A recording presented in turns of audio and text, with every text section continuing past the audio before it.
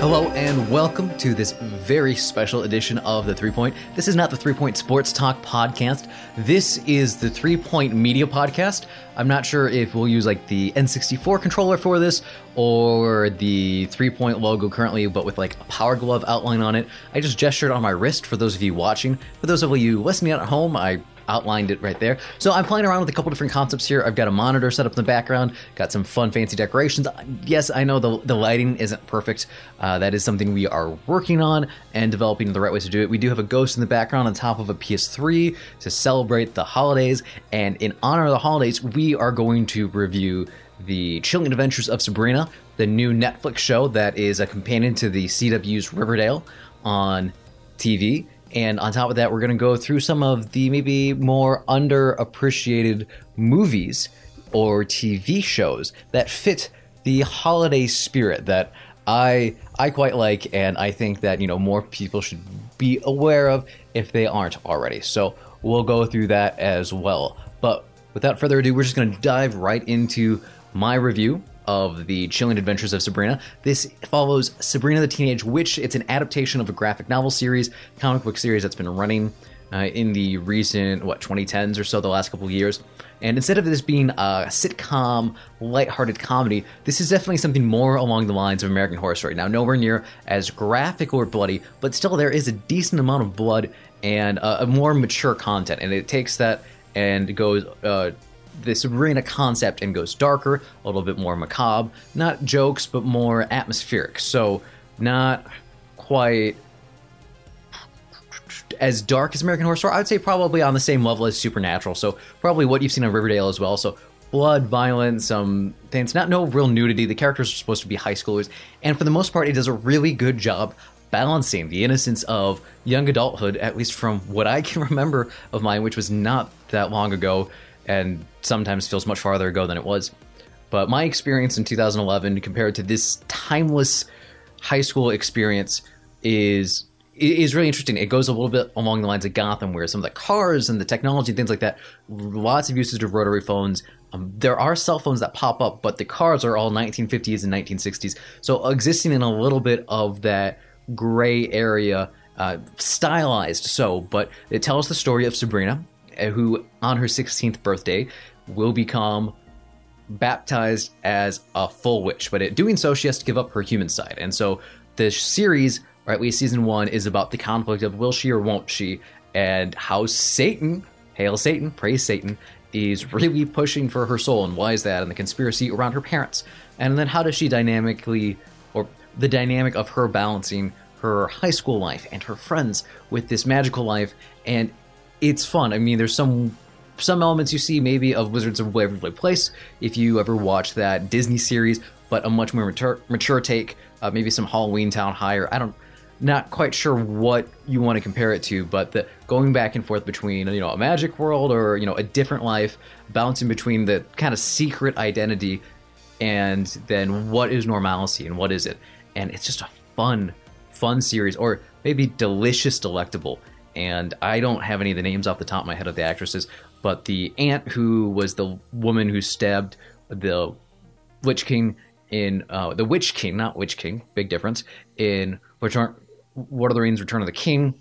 The aunt, or the other aunt, is played by the actress who played Etta Candy in Wonder Woman, so the secretary to Chris Pine's character. She's in it as well. The young actress who plays Sabrina, you can see behind me, she was known for her appearance in Mad Men, and everyone just developed really well, and just the chemistry between everyone.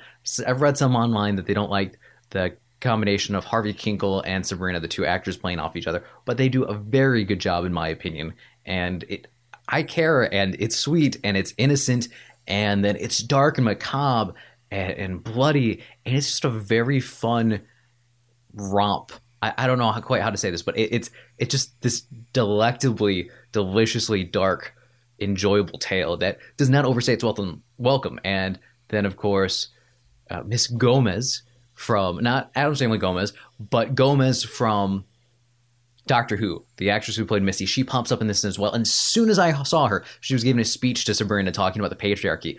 And even though I am a white male, I was more than ready to burn it all down. And just, it was great. it feels like the right show for this time, talking about empowerment and why are women, literally selling their souls to a men, and the witches to the contract with Satan and all this stuff, and challenging expectations.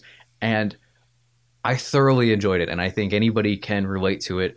But probably people can more so feel better, or feel stronger about it than I can. If I can just see someone going against authority and rejecting it, I don't even know what it would be like for somebody who more closely aligns with these characters. There's LGBT representation, there's minority characters, and it all comes together to basically say, get the hell out of the woman's way and let everybody do what they're supposed to do. And a large course of this is about the idea of freedom and what constitutes freedom. What is freedom versus what people say it is versus what it turns out being, and what is that choice that people can make. And I think for all that, no matter where I decide to stick my foot in my mouth there or how you put it in there, that underlying concept of people being free to choose their own path is the point of Sabrina in this adventure, The Chilling Adventures of Sabrina, and how it is told and how the cinematography and everything comes together. It's absolutely fantastic. So if you can't tell, I am gushing about it. I cannot recommend it enough. It is something great to put on with Netflix. I would probably say the mature content would be someone maybe 11 to 12 older, depending on where you are in violence with your household, and some other things there. But that would be the right age maybe to watch it. But fantastic. Recommend it for everybody to watch as long as you are the right age, or, your parents give the okay, or you get around it and just watch it without your parents. I'm not condoning that. I'm not condemning that. I'm just saying we all know that happens too. Sabrina, 4 stars out of 5. Highly recommend it. Of course, it's not a perfect series, but not many things are. But it is so good. It is so enjoyable. The actors are so well done. The cinematography is fantastic. A little bit of changes throughout the series as it kind of bounces between film and television, but that's nothing too crazy, especially when you're trying to, monitor budget and go from there. So, Chilling Adventures of Sabrina, check it out now. Fantastic to put on and watch during Halloween, depending on, as long as you get everybody's approval, or, don't get in trouble. Whatever happens, neither condone or condemn. Anyways, we're going to move on to something I want to talk about. Movies and TV shows that fit the Halloween time period, the seasonal time period, maybe the darker fall, that I really enjoyed. Now, first up is Cabin in the Woods. Now, Cabin in the Woods is a film directed by Drew Goddard, who's also known for his work on Daredevil on Netflix, and Joss Whedon, who is known for Buffy the Vampire Slayer, Avengers, and maybe 1/2 to a quarter, however much you want to say, or 3/4 of Justice League. But this movie is fantastic. I'm not a huge fan of scary or spooky or things like that, but this is the perfect horror deconstruction. So it's actively aware of horror tropes for friends. Well, let's break down some of it. You got what appears to be the jock, the scholar, the fool, the innocent one, and then the embodiment of sinful women. The horror tropes that, not really my words, trust me. It just watch the film, but it takes those basic tropes of 5 friends go up to a cabin in the middle of nowhere and hell on earth breaks loose. But it's not quite pure hellish as it seems. And I don't want to go into too much further than that, but the twist this movie plays with, especially using Whedon casts as well, it's just a fantastic spin on horror movies, and it combines a lot of different elements and goes a lot of different directions, but in a fantastic, fun romp that you just can't wait to see how it ends, and you'll just be chomping at the bit as more and more unfolds. And it's just a highly enjoyable film,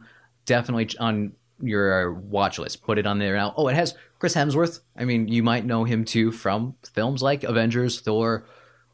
Fantastic work all around from the cast, and maybe you'll see a couple cameos of favorite actors and actresses you've seen from Whedon shows through the years. Next up, Rocky Horror Picture Show. This is the quintessential spooky musical. Now, it is definitely a different experience whether you watch it live with a bunch of different people, or if you kind of just watch it at home. The audience call and response interactions is something that makes this movie unique, in the different dialogue that is supposed to be cued by what the audience says. You know, Brad comes up in the slate. Brad goes on screen. People yell asshole. Janet goes on screen. They yell slut. Asshole, slut goes back and forth. This is what's part of it. People throw food, hot dogs, all sorts of different things. It's a really interesting way, especially if you're you're a virgin to Rocky Horror Picture Show. Go with friends who know what they're doing. Go see it in theaters. It's really exciting. I mean, the music's also really good. I mean, Tim Curry as Dr. Frankenfurter, he is fun. There's a reason why Tim Curry is beloved for his voice, both I mean, spoken word and singing, his acting. He perfectly embodies the character, and he kills it. This is a Transylvanian transvestite from transsexual Transylvania. So, yes, it's designed to be confusing. It's designed to be nonsensical. It's taken on a life of its own. And this is the version to see. If you're going to see a film, we've seen it live to seeing an actual musical version. That's how it started out. Kind of like other things where it was a musical and then became a movie. And either way, just seeing it live, seeing it with an audience that's really into it, it's a fantastic way to see it. Brad and Janet, car breaks down, they go to a castle. And this version of All Hell breaks loose, but this one is a weird combination of sexual liberation and deviance and violence. And there's nothing really graphic in it. There is maybe content in it that, you know, if we're talking about gender identity, there's a little bit of murder and other things like that. So those might be some things for some people, but honestly, I love it. I think it's a fantastic movie. I know I'm saying that, but this is a fantastic musical. It's a interesting storytelling, and especially it's a very unique experience as well. So that's one to check out. Up next, one you all should already be aware of and know, and if you haven't seen it yet, well, one that is Seth Green, known for voices in Family Guy in the very bottom corner, but he, you know, it was hard to find a good picture without him in it, but the rest of the cast, Buffy the Vampire Slayer. So, the thing that put Joss Whedon on the map, besides maybe writing, you know, one of the Toy Story scripts.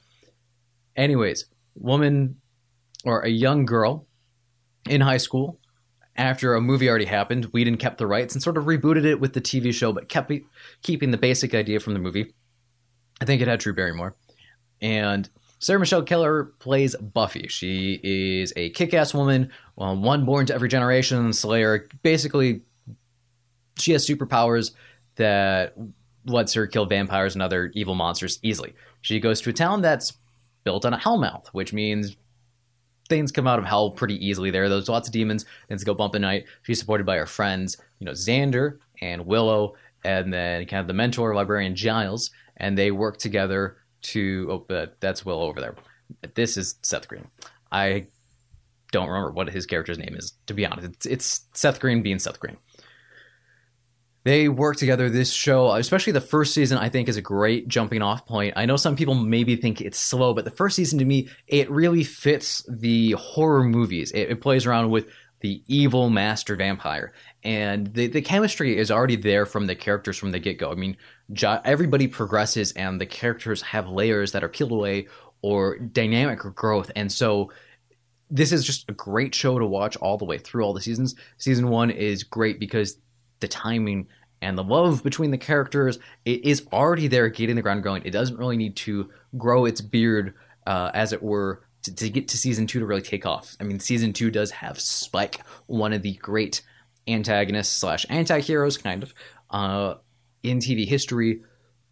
But season 1, great jumping off point. A little bit traditional story, but that works well for Halloween and this time frame. Go see it right now. Next up, Paranorman. Now, this is definitely a little bit more on the younger skewing side. Paranorman is the same studio that's done Coraline and Kubo and the Two Strings. That one will emotionally wreck you. And Paranorman, to me, is a sweet, melancholy story. And a lot of what I saw actually in The Chilling Adventures of Sabrina does seem to actually be a little bit in there in Paranorman. So I maybe watch Paranorman first before you see Chilling Adventures of Sabrina, if you are inclined to do so. But the animation is beautiful. How they tell the story of a young boy who's in the center of the poster, he can see dead people. Now, how does that affect his life? How does that affect the people around him? And there's a curse on the town that only he can stop. And the interaction between the bully and his best friend and his sister and the jock, and just the dynamic characters aren't just stereotypes. They play with things. They work through things. It's a story of growing and acceptance and understanding, which, yes, it is hitting the same notes as Sabrina. I realize that. But these are all great things to share and to tell stories about, to have people be aware of appreciating and understanding and loving each other, because what makes us different makes us special. I mean, if everybody was just the same, what's the point? I mean, you even run into situations, where you're friends with someone for a very, very long time, and you want to have a conversation. You already had the conversation because you know what they're going to say. Maybe that might be a better example in like a long-term relationship if you've been there. But I mean, that's a topic for another time of learning to develop and challenging each other. But this movie, I mean, it does the same thing. The characters grow, and then they challenge each other, and they make each other better, and they complete each other in ways to find the solution to the problem, having different viewpoints. So it's a really cute, charming story. It edges out Nightmare Before Christmas because, one, obviously, that is more well-known than Paranorman. And I think the animation on Paranorman is better. I mean, it's newer, and that kind of happens with stop-motion films, but it's just really, really well done. The set design and the color scheme and everything comes together to make it a fantastic film. So I highly, highly, highly suggest that it is the younger, if you have young kids who might not work better with the other suggestions, this is the movie to put on in the background, maybe while you're eating candy or before you go out. This would be it. So hopefully I didn't ramble too long on those ones. This one definitely a more well-known, Shaun of the Dead. Shaun of the Dead by Edgar Wright and Nick Frost and Simon Pegg.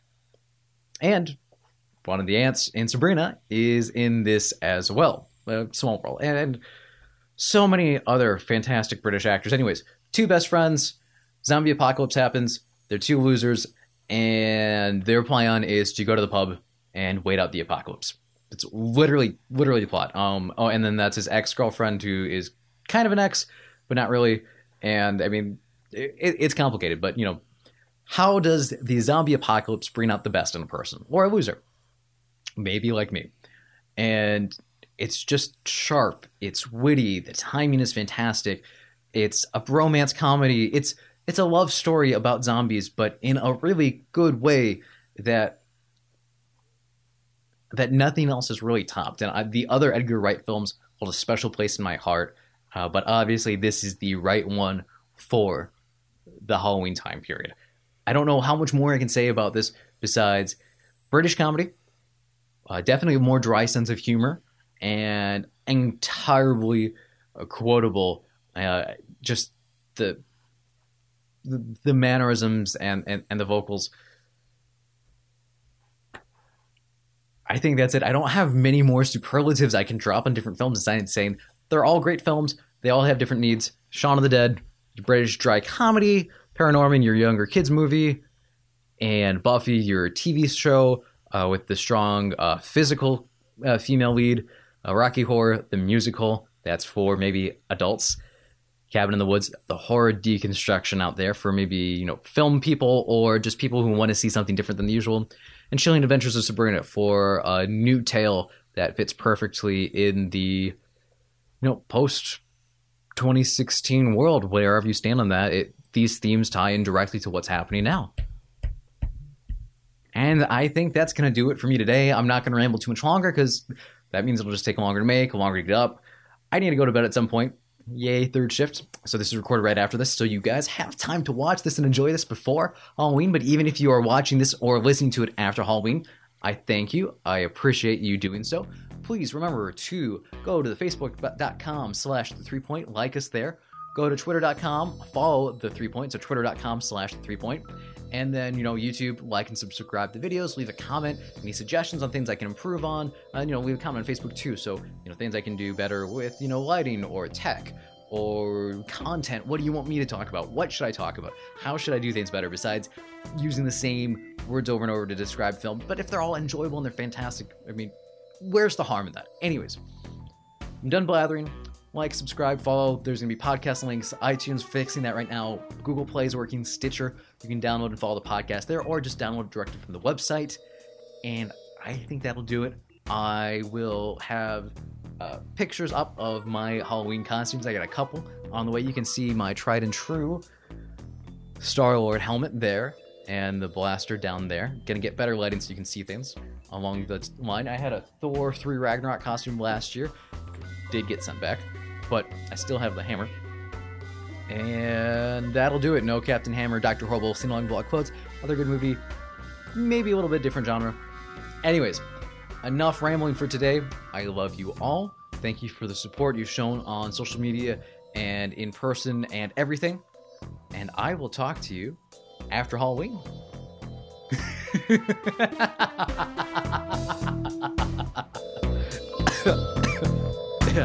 It chokes you up a little.